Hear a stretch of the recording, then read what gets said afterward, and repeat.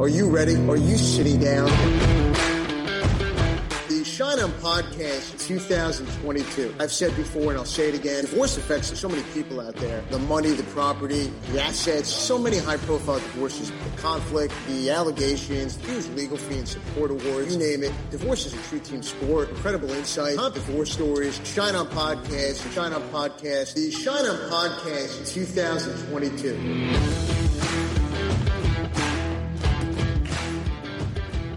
Episode 36 of the Shine On Podcast. I'm Evan Shine. On today's episode, we're going to pull back the curtain on the divorce process and get an inside look into mediation, collaborative law, and the litigation process from the perspective of a mental health professional.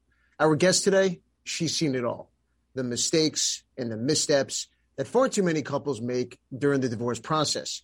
How can couples navigate the divorce mediation process the right way? What are the benefits of collaborative law?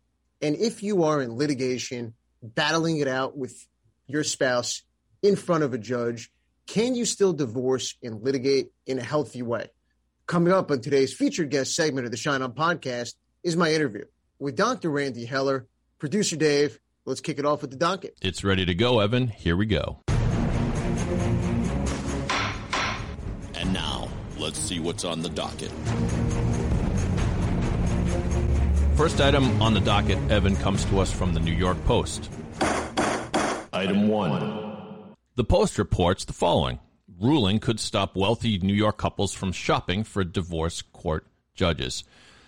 Article reads, no more home court advantage. A new legal ruling will likely stop wealthy New Yorkers from trying to duke it out their high-stakes divorces in counties where their vacation homes are located in a bid to beat their spouses. Evan, this is right up your alley. Your thoughts on this development? Producer Dave, I love a good game of poker, and this article talks about one of the wild cards up most divorce attorneys' sleeves. This is a card divorce attorneys often play and love to play in the state of New York, and who knows, perhaps in states all around the country. The wild card is where to file for divorce. What county in New York State? Often known as forum shopping. Should you file for divorce in Manhattan or file for divorce in a suburb out on Long Island where, let's say, a vacation home is located? This is all about planning and strategy, and the answer on which county to file for divorce in often is based on several factors, including where the divorce attorney thinks the client will be best served, based on financial considerations and also court decisions and prior rulings from the judges who sit on the matrimonial bench. There's a new court decision that may force divorce attorneys to think twice before they make the decision for their ultra high net worth Manhattan-based clients, whether they file for divorce where their primary residence is located or in a county outside of Manhattan where the vacation home is located. And this decision may, just may, take away the wild card of forum shopping once and for all. Evan, next item comes to us from mindbodygreen.com. Item 2. This piece reads, I've been a couples therapist for over a decade, and there is one thing I ask in every session, no matter what. How did you meet? You might think the reason the writer asked this question is obvious. Why wouldn't you ask that? But it's not exactly why. In fact, letting people recount their early years is an incredibly powerful tool of assessment. And the headline of this piece, I should say, reads, I'm a couples therapist, and this habit tells me a couple may be headed for divorce. Evan, your thoughts? This is an accurate predictor of possible future divorce. Producer Dave, people always say to me, if I could be a fly on the wall in your office, as a divorce attorney, the stories you must hear, they must be incredible. How about being a fly on the wall in the office of a couples therapist or a marital counselor? They might rival me in terms of the stories that they hear. But for me, the article got me thinking. What do I hear at the first consultation with a prospective client? How does my client tell the story of the marriage, the relationship, the contributions of the other parent when it comes to parenting responsibilities? Many of the same points that are mentioned in this article, the negativity that one spouse may have towards the other, the disappointment or concern that one parent may have about the other parent's parenting abilities or contributions, the framing of the story from when they met to the moment they arrived in my office. What does it look like? This tells me a lot on how the divorce may unfold. Will it be amicable or will it be contentious? Can this divorce be resolved out of court or will we need to get a judge involved? And what it also does for me, it helps put the emotional context and the emotional framework around the client's view towards certain positions that client may have towards settlement. So it's a great article. I can totally relate. Next item, Evan, comes to us from thenews.com. Item 3. Headline reads, Sandra Bullock opens up on raising her son after the divorce with Jesse James. Sandra Bullock, who is, by the way, 57 years old, looks great for 57, doesn't she, Evan? She looks fantastic. She looks and by the way, speaking of Sandra Bullock, yep. I think the movie The Blind Side is on TV every single night. Great movie. I mean, I find myself watching bits and pieces literally every single night. Yeah, that movie has held up pretty well. I mean, given that it's a true story and everything. But she was terrific in that. And the article points out she opened up about the struggles about raising her son, particularly in the first year after separation from her ex-husband, Jesse James. Bullock says, I mean, so much had happened. How do you process grief and not hurt your child in the process? Your thoughts on this celebrity situation? Producer Dave, I lived through it. I walk hand in hand with my clients going through the divorce process. I often stay involved in their lives, especially for the year that follows the divorce. And it's often said that the first year following divorce, it's the hardest. Picking up the pieces, putting the puzzle back together. That first year is filled with a mix of emotions, maybe grief, maybe loss, maybe anxiety. For some, maybe excitement and a feeling that a fresh start is on the horizon. But undoubtedly for almost everyone, it's a time of change. Now, Sandra Bullock opens up and asks the question during this interview with CBS. That's a great one. How do you process grief and not hurt your child in the process? This is it in a nutshell. What an absolutely brilliant question and the balancing test that she went through and so many divorcing parents go through as well. And let's not forget this. The first year following divorce, that piggybacks off the several years that couples spend in the divorce process. The emotional toll, the financial toll, the time of transition. It's not just that 1 year after divorce. Parents have been going through this. Spouses have been going through this for several years, both during the process, and now you're seeing it in the year that follows.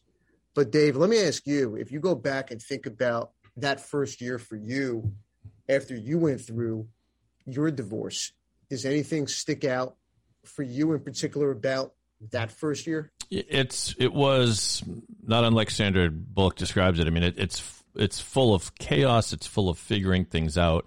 Everything from how you spend your time, trying to manage everyone's schedules so that it doesn't disrupt the children as much as you can possibly plan that way. And also just, it's getting used to this new normal of, you've been referring to your spouse. I had been saying my wife for 23 years. And when people ask me, I had to say, well, that person who I guess used to be my wife.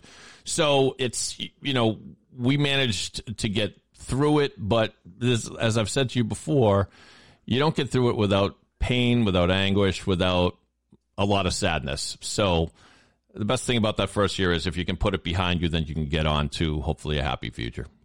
No, it's true. And let me ask you, if years later, if you look back on that first year, is there anything that you would have maybe done differently or thought about having lived through it? I would have, I guess, accepted the fact that not everything's going to feel great all the time, and happily my ex-wife and I, we were pretty aligned. I mean, we weren't best friends immediately after we got divorced. There were certainly things we disagreed about, but I think the best advice I'd give to someone in that first year is, give yourself a break. If you feel like crap, that's normal. If you feel incredibly sad, that's normal. And don't try to make everything perfect because you can't.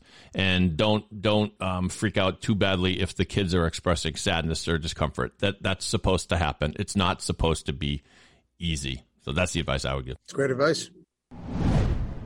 We are up to the portion of the show where Evan gives his thoughts on the issues of the day. And a question that you must get a lot, counselor, is what is the effect of an infidelity, an affair in a relationship on a future divorce? Evan will give his thoughts in this week's edition of the Shine On Spotlight.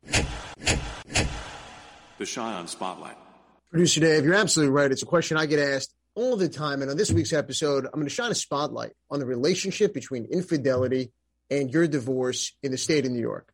Look, the reality is if you were unfaithful once, twice, 3 times, or 100 times during your marriage, it has absolutely no relationship to whether or not you can parent your children. It has no relationship whether you can make good or appropriate decisions on behalf of your children. You may have been the most disloyal spouse, but you may be the best parent ever.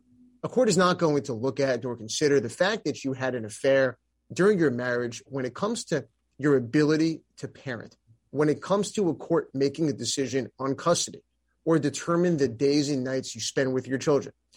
With respect to finances in New York, if you're unfaithful and infidelity is an issue in your marriage and now in your divorce, generally, that's not a reason to receive less of the marital estate than if you did not have the affair altogether. New York is a no-fault state, and generally, with an exception, a judge is not going to look at marital fault or consider why the marriage may have ended and award less of the marital estate to the party who had the affair. Now, the exception I mentioned is with respect to finances, and that's because there's a legal concept in New York, wasteful dissipation of marital assets. If you can prove that your spouse spent marital money on another relationship, you may be entitled to seek a credit, or really a financial credit for money that was spent. Where I really see the relationship between infidelity and divorce being intertwined is the emotional impact, because emotions that one spouse may feel and hold against the other party and use throughout the divorce process, it fuels the fire. It can often add significant time, delay, and expense to the process because emotion during the divorce process guides people's positions. And a lot of times it's important to separate the emotion from the legal position.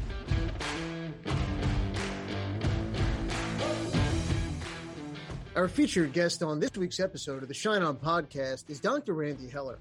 Dr. Heller is a licensed therapist, mediator, parent coordinator, reunification specialist, and divorce facilitator. She runs the Family Network, a collaborative counseling center for positive growth and change. Dr. Heller's practice aims to combat the stigma that divorce has to always be a war, but instead can be a way to peacefully transition to the next stage of your life. Dr. Heller, welcome to the Shine On podcast. It's great to have you with us. Hi, Evan. Thanks so much for having me. I really am excited to do this with you. And Randy, it's great to have you here. And there's so much we're going to get into. This is a conversation I've been looking forward to for months because of the many hats that you wear when you work with clients going through the divorce process. And on today's episode, we're going to pull back the curtain and really get an inside look and perspective from you on what's it really like from the perspective of a mental health professional who helps people navigate divorce and breakups. But before we do that, tell us about your background and what got you interested in the field of mental health.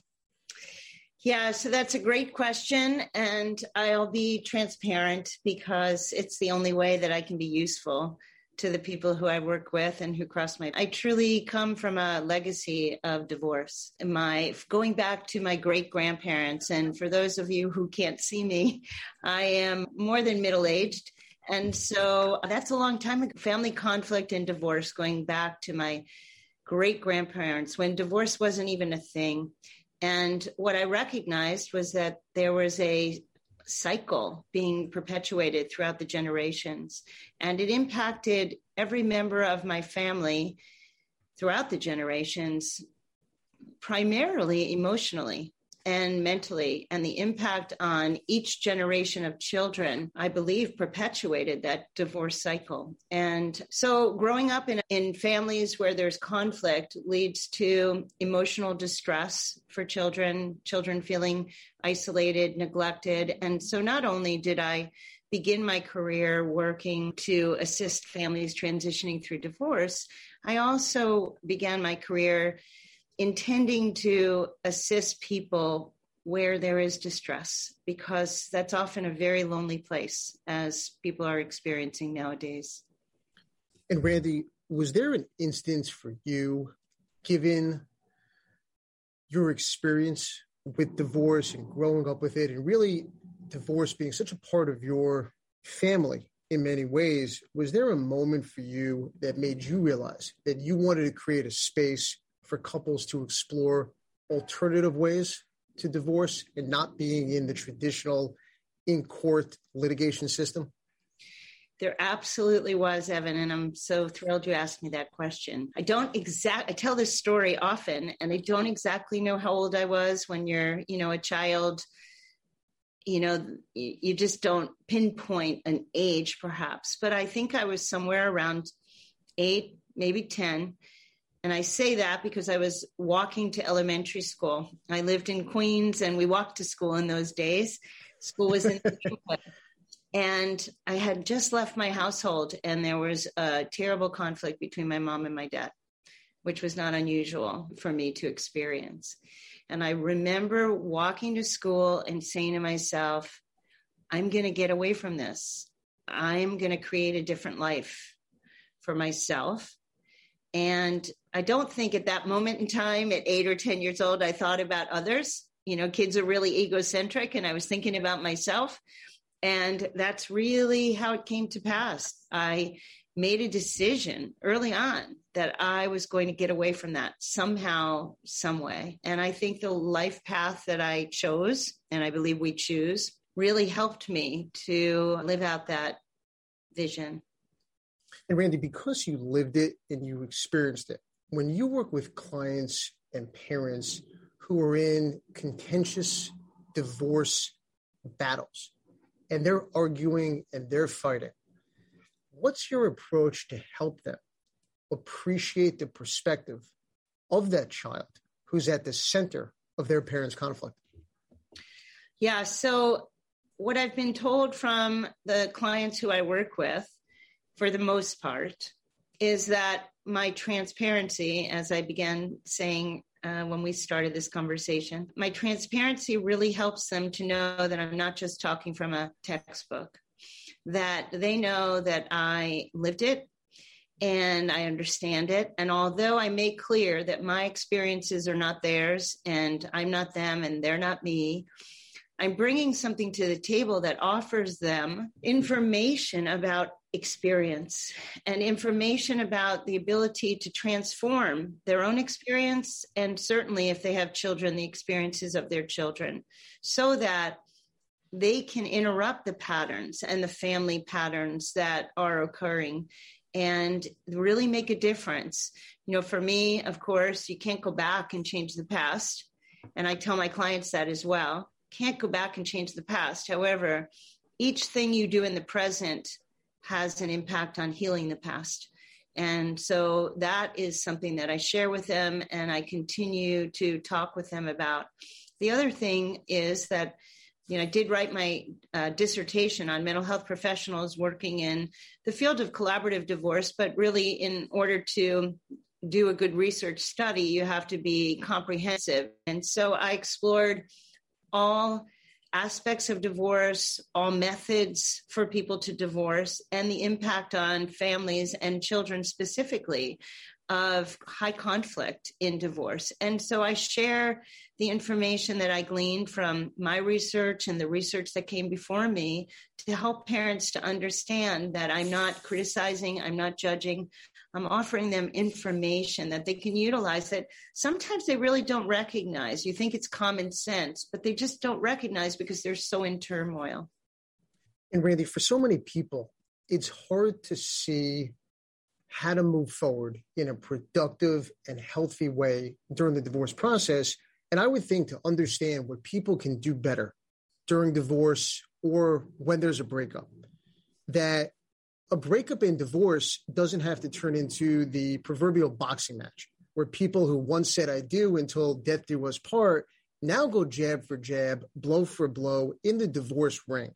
It helps looking at the mistakes that people make time and time again, over and over and over, and why it may be so hard to break these patterns. So take us into the mindset of someone thinking about divorce and the weight and the conflict and the internal debate that goes through someone's mind who is deciding on whether to divorce or not, and just how hard this decision can be. Yeah. So the first thing that comes to mind when I'm listening to you is fear. There is so much fear that clouds people's ability to think, that clouds people's ability to act and to move forward. And so I think the first thing that myself as a therapist or in whatever role I'm in talks with a client about, or clients, is what are they most afraid of? And how can they embrace that fear? First, they have to acknowledge it, of course, because fear shows up in a lot of different ways, right? So fear shows up with anger, fear shows up with sarcasm, fear shows up with avoidance, or fear shows up with aggression. So there's so many ways that that can present that they may not even realize it's fear. So once we get to the fear and what would need to be in place for them to feel less fearful, they're able to identify ways for them to move forward. The other thing is that people tend to hang on to the past. And that's a natural inclination. We hang on to the past because we're hurt, or we're sad, or we're disappointed, or a gamut of emotions. And I think recognizing the need to let go of the past is the only way not to be weighted down and to be able to gain some momentum and gain some movement. The other thing I talk about so much is anger and resentment, and how poisonous that is for an individual. So, I often use the phrase that, feeling this kind of hate and anger is like drinking poison and hoping the other person will die.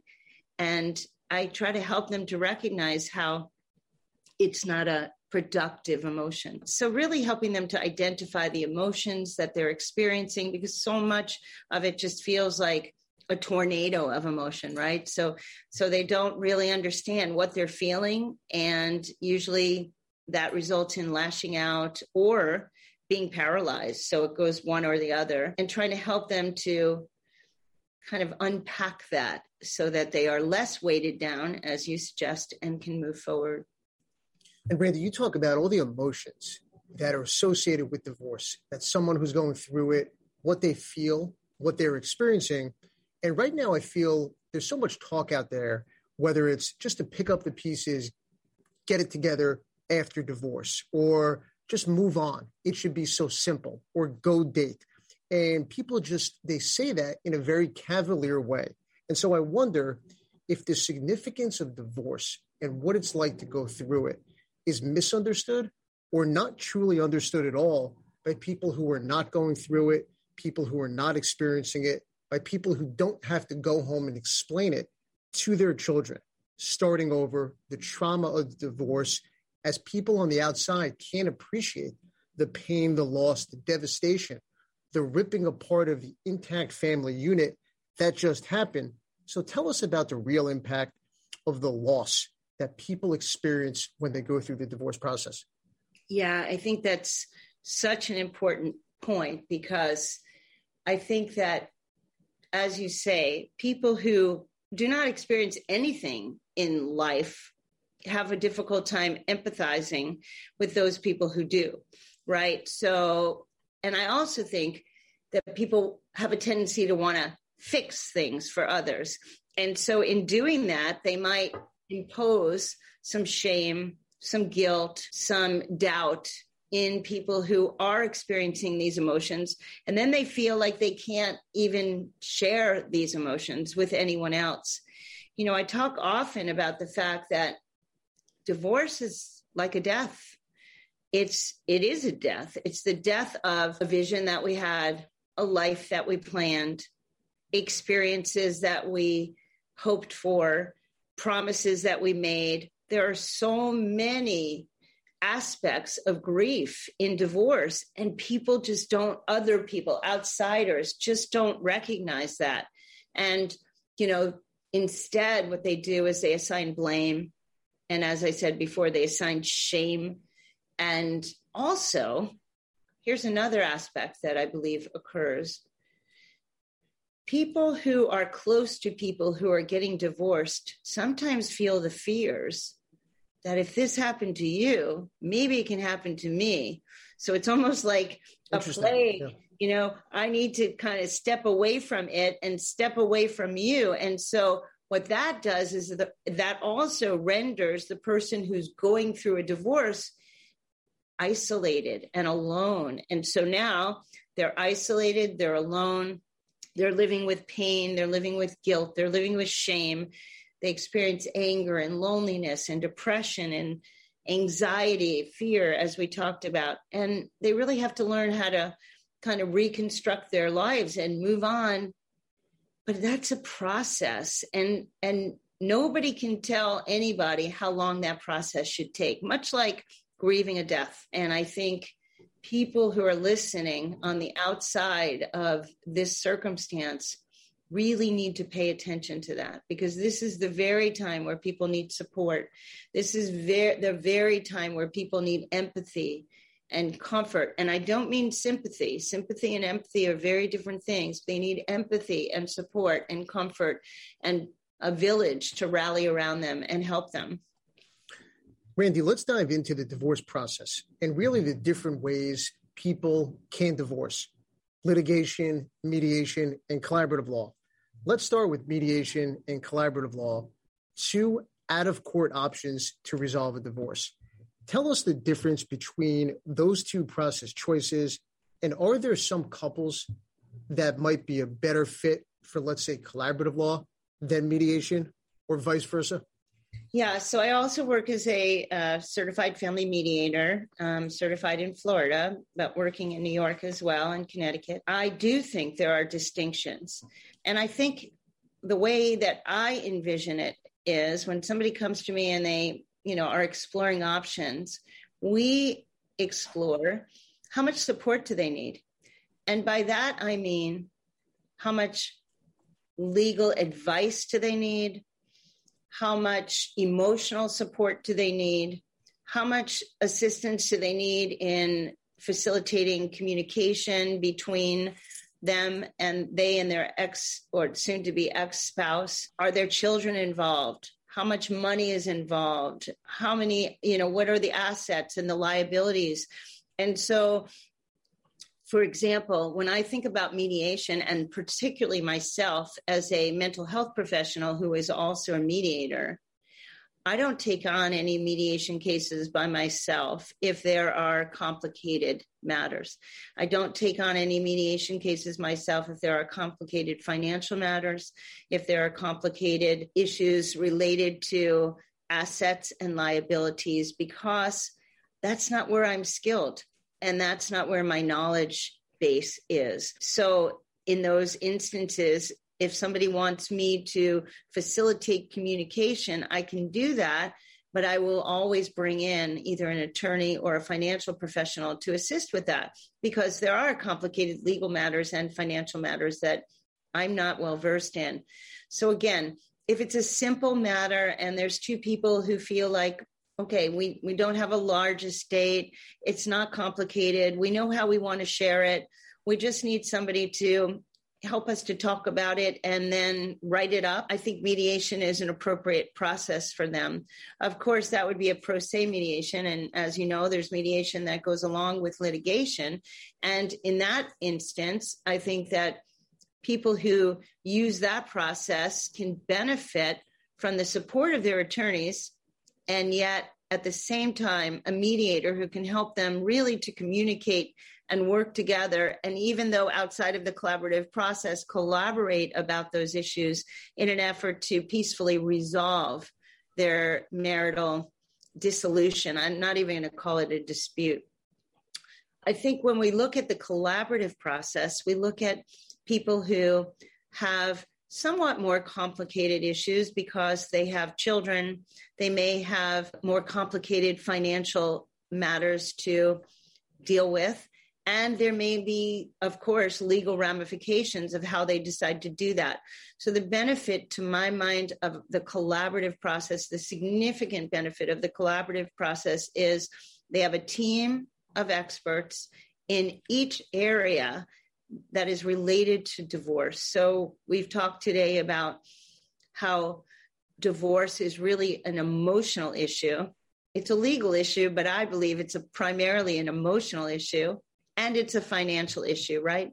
So in collaborative divorce, you have collaboratively trained attorneys who are working towards peaceful resolution, who are also advocating for their clients in a peaceful way, providing legal advice and support to each client. You have a mental health professional or a team of mental health professionals working with the couple and the team, depending on the needs of the clients. So if there are children, we might bring on board mental health professionals who work as child specialists, who then bring the voice of the children and the children's needs to the collaborative table. You might have a collaborative facilitator, which would be one mental health professional facilitating the process and the communications that go on.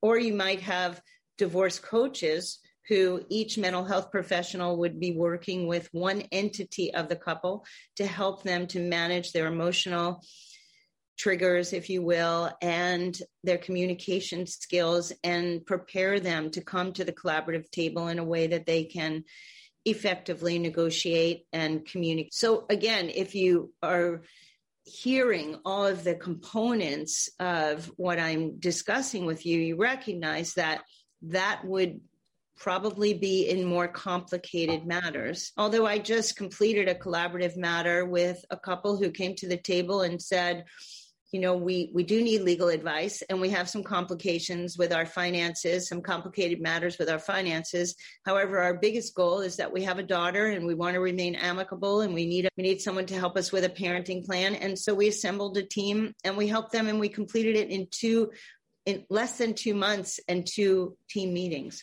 So that, I wouldn't say was complicated, but it could have become complicated if they went into another process. And they had the right team in place in the situation that you're describing. And so, Randy, let me ask you, what is your approach when you work with clients who are in a contentious, high conflict divorce, but have agreed to resolve their divorce in either mediation or collaborative law? Yeah, so I have somewhat of an unconventional approach, I'll tell you that. Shocker. And I say that because when people hear contention, I think their first thought is, oh, we have to keep these people apart, because if we don't keep them apart, there's going to be more contention. And when I talk about my being unconventional, my first inclination is to try to get them together. Now, granted, the silver lining of COVID is that when I do get them together over the last couple of years, I do it on Zoom. And so they can be together. I actually just encouraged a couple who I'm working with. I said, I'm going to get you together, but you don't actually have to be together in the same space, which gives you some, open space for yourself to feel safety and comfort of your own homes or wherever you choose to be. But again, my inclination is to get them together, particularly if they have children, but not solely if they have children, but particularly if they have children. And my reason for that is, and I do that in mediations as well, it helps me as either the facilitator, the mediator, whatever role that I'm in, the parenting coordinator, to see their interaction patterns, to see whether there's a power balance or a power imbalance, to see how they react to one another, because I'm a firm believer that every action is an invitation for someone to react or to respond, to see what the triggers are, to see who steps up and who steps back and how that dance is done. Because once I have that information, I can then help them to interrupt those patterns and do it differently. What I do is, in order to encourage them to participate in this way, and talking even with their attorneys or other professionals involved in terms of my approach, I talk to them about the fact that I realize how difficult this is, how it might be scary, how it might be uncomfortable, how it might be distressing or sad. So I join with them around that. I let them know that I'm there to support them and help them in a neutral way. That's the other part. Meeting with them together for the very first time establishes my neutrality. So I'm not hearing one story first before I hear another, because when that happens, the other person thinks, oh, she already knows, she already has a bias. She already has a belief system. So when I meet with them initially, meeting with them together establishes my neutrality, allows me to join with both of them around the reality that if they knew how to do this better, problem solve, communicate, resolve their conflicts, they probably wouldn't be getting divorced. And so I'm kind of getting the elephant that's in the room out on the table and saying, I know this is hard, and I'm here to support you and help you. And then it also allows me to explain my role, whatever hat I'm wearing that day, and my responsibilities, and how I will approach trying to help them to solve their problems. And that's the key, Evan. I'm not there to solve their problems. I'm there to help them to solve their problems, because at the end of the day, I go away and they have to solve their own problems and develop the skill to do that. Randy, we've talked about mediation, collaborative law. Now let's talk litigation. Litigation, by its very nature, it pins one person against the other. The court process is set up with one person versus another person. If a couple comes in to your office and is adamant about going straight to litigation, do you ever try to suggest alternative methods? And what does that conversation look like? Yeah, I'm going to be, again, transparent. I always suggest alternative methods. And I start with my own story and the stories of those children who come through my office as damaged goods. When I began in this process many, many years ago, it was even before I knew about the collaborative process. People would drop their kids off in my office, or they would come to therapy and they'd be talking about, fix my child, we had a terrible divorce, or fix me, I can't move on, I can't have a relationship, we were in a terrible divorce. My parents had a terrible divorce and now I don't know how to have a relationship, all of those things. So I share that information with them, and I share information about how processes can be healing or processes can be damaging. And in all due respect to litigation attorneys, much like you just mentioned, I think it's the litigation process that perpetuates the conflict and the damage. And so I make no bones about that. I also talk about the tremendous expense of litigation. That's not to suggest that the collaborative process, or even mediation at times, but more so the collaborative process, that's not to suggest that it's not in its own way costly at times. Sure. But we talk about the healing that occurs. We talk about the efficiency of the process. We talk about how it's a client-driven process. So they, as clients, are empowered to use their resources to make decisions about their family. So as opposed to talking through attorneys, they learn how to talk to each other in mediation or in the collaborative process, as opposed to having attorneys make decisions about how they should spend time with their children. They're deciding how to spend time with their children. They're deciding what works for their families. There are many families that aren't traditional families, and they have a different way of doing things. And who are we to say that it should be done a different way? However, when they're in litigation, it's either their attorneys who decide with each other when they're negotiating, or it's a judge who ultimately decides how they should be sharing their children, or where children should be living, or what they should be doing.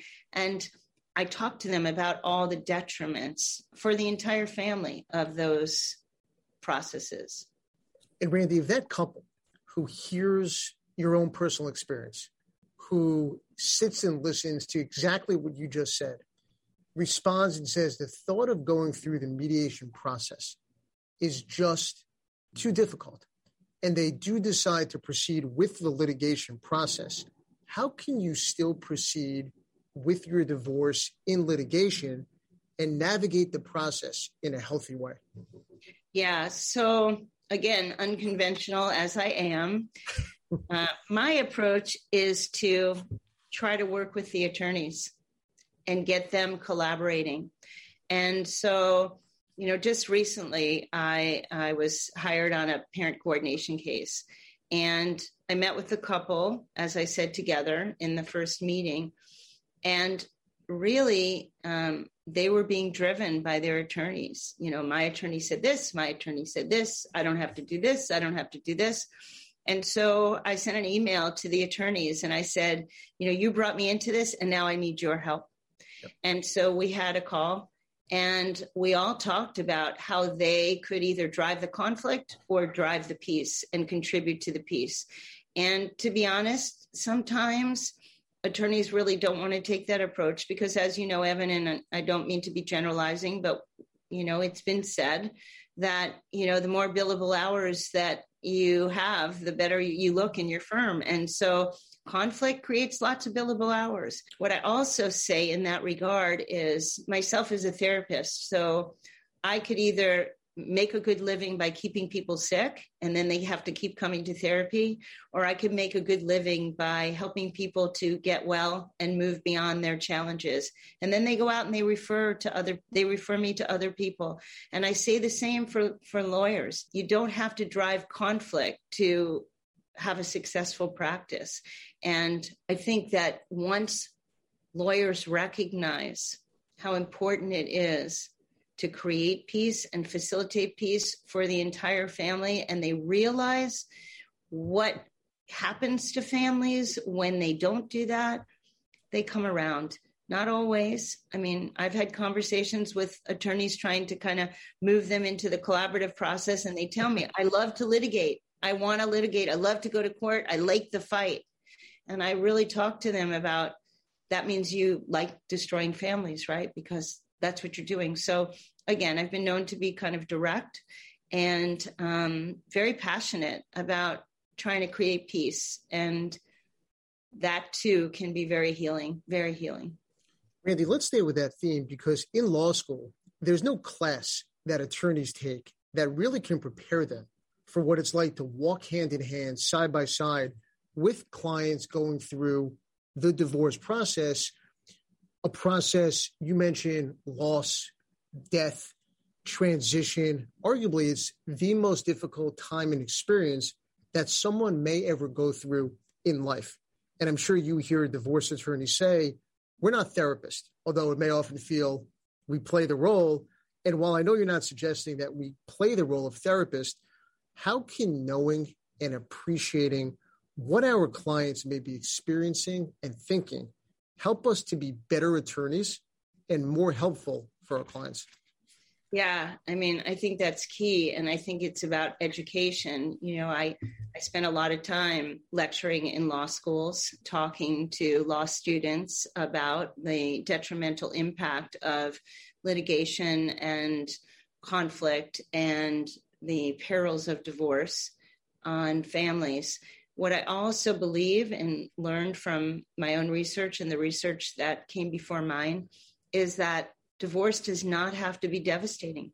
People can emerge resilient on the other side. In actuality, what we know about children of divorce is that children of divorce can really do better in life than children from intact families. And if you think about that, it makes sense because they have to learn how to deal with adversity. They have to learn how to deal with problems. They have to learn how to deal with discomfort. That is only true if their parents have what we call a good divorce. And there is an actual term, the good divorce, that was coined by Constance Ahrens, who was a mental health professional and researcher. And so if I teach these ideas to law students, they're learning something different than they have learned in their curriculum. As a matter of fact, I sit on the Committee for Higher Education Task Force of the International Collaborative Community. And we do try to put modules and coursework on alternative dispute resolution into the law schools. And actually, I wrote a course for mental health professionals, graduate students at Nova Southeastern University in Florida, where I teach master's and doctoral students in family therapy about alternative dispute resolution, because they don't know about these alternative processes. They know what they see on TV and Marriage Story and War of the Roses, and Sure. they think that's the only way. And they also think if they're going to protect their client and help their client, they need to send them to the biggest shark lawyer. They're now learning a different approach, and they are on the front lines of people who aren't going to make it. And they're referring now to alternative dispute processes. Randy, you mentioned a good divorce. You hear a lot of talk. We discussed a healthy divorce. What is a good divorce? What does that look like? How would you define it? Yeah, so I think each person would have to define that for themselves in large part. In terms of my vision, I would say that a good divorce is one where the parents can put aside the way they feel about their ex-spouse as a ex-partner, or how they were as a husband or a wife, and focus on the needs of their children. I would say that a good divorce it comes out of people who could recognize that even if they felt like they were the one betrayed and they were the one that was hurt and they were the one that was offended, if you will, that they have a part in that. If they recognize that nothing happens in isolation, that everything happens in the space between two people who are in relationship, and they can own their part in what went wrong, I think they can then let go of some of that anger, that resentment, that betrayal that perpetuates the conflict, and they can move on. And that's in large part what I try to help them to do in my roles, in whatever role I'm in. I think a good divorce is one where each person gets some of what they want, not everything what they want. And they recognize that that is probably the best outcome that they can get. And I also think a good divorce is one where people stretch. And I use the term stretch as opposed to the word compromise. And I'd like to say that I think it makes a significant difference. So in compromise, people have to give up something. Nobody likes to give up anything. But in stretch, we're contributing. We're contributing to the betterment of the whole, right? And why do you think volunteerism is good for depression? Because people like to contribute. When you go through a toll booth and you pay for the car behind you, you feel good. When you do community service, you feel good. When you contribute to cause, you feel good. So if people can frame it in their minds that they're not giving up something, they are actually contributing to the betterment of the whole, it feels better. And then they feel more at peace, feel like they're being their best selves, and they can move on. One more thing. I think a good divorce comes out of people's realization that they're no longer in charge of trying to change the other person, because that other person is unlikely to change because you tell them to. I truly believe that people can change. I have to believe that people can change. I'm a therapist for 30 plus years. However, I think that change comes from within. It doesn't come from somebody telling you that you have to. It comes because you want to. And so I always say to people, look at yourself. What can you do to be your best self? What can you do to communicate more effectively, regardless of how the other person does? What can you do to be the best co-parent, regardless of what the other parent does? What can you do to let go of the anger and resentment, regardless of what the other person does? And Randy, this is what makes you absolutely fantastic at what you do. Thank you for coming on the Shine On podcast. Tell everyone listening how people could reach out and get in touch with you. Oh, thanks again for having me, Evan, because this is, spreading my word of peace and healing. So you can reach me at thefamilynetwk at AOL.com. That's thefamilynetwk at AOL.com. Sounds like network, but it's NETWK. And I am licensed to work in Florida, Connecticut, and New York. It was such a pleasure having you on the show. Oh, thanks for having me, Evan. You're terrific. You should be a radio talk show host in your spare time. I should, if only I could. Episode 36. How great was that? Dr. Randy Heller, she was on fire. What a tremendous spot with her on today's episode. My guy, producer Dave, the podcast producing legend who always brings his A game. How good was Randy Heller? Amazing. Another terrific one, Evan. And Producer Dave, you're amazing as well. And for all the listeners, you can listen to the podcast on Apple, Spotify, Stitcher, Google, iHeartRadio, Pod 617, and all major podcast platforms. And check us out on the Shine On Podcast YouTube channel. Follow the podcast and follow me on social media for the latest content. Head over to shineondivorce.com. I'm Evan Shine, and I'll talk to you again real soon.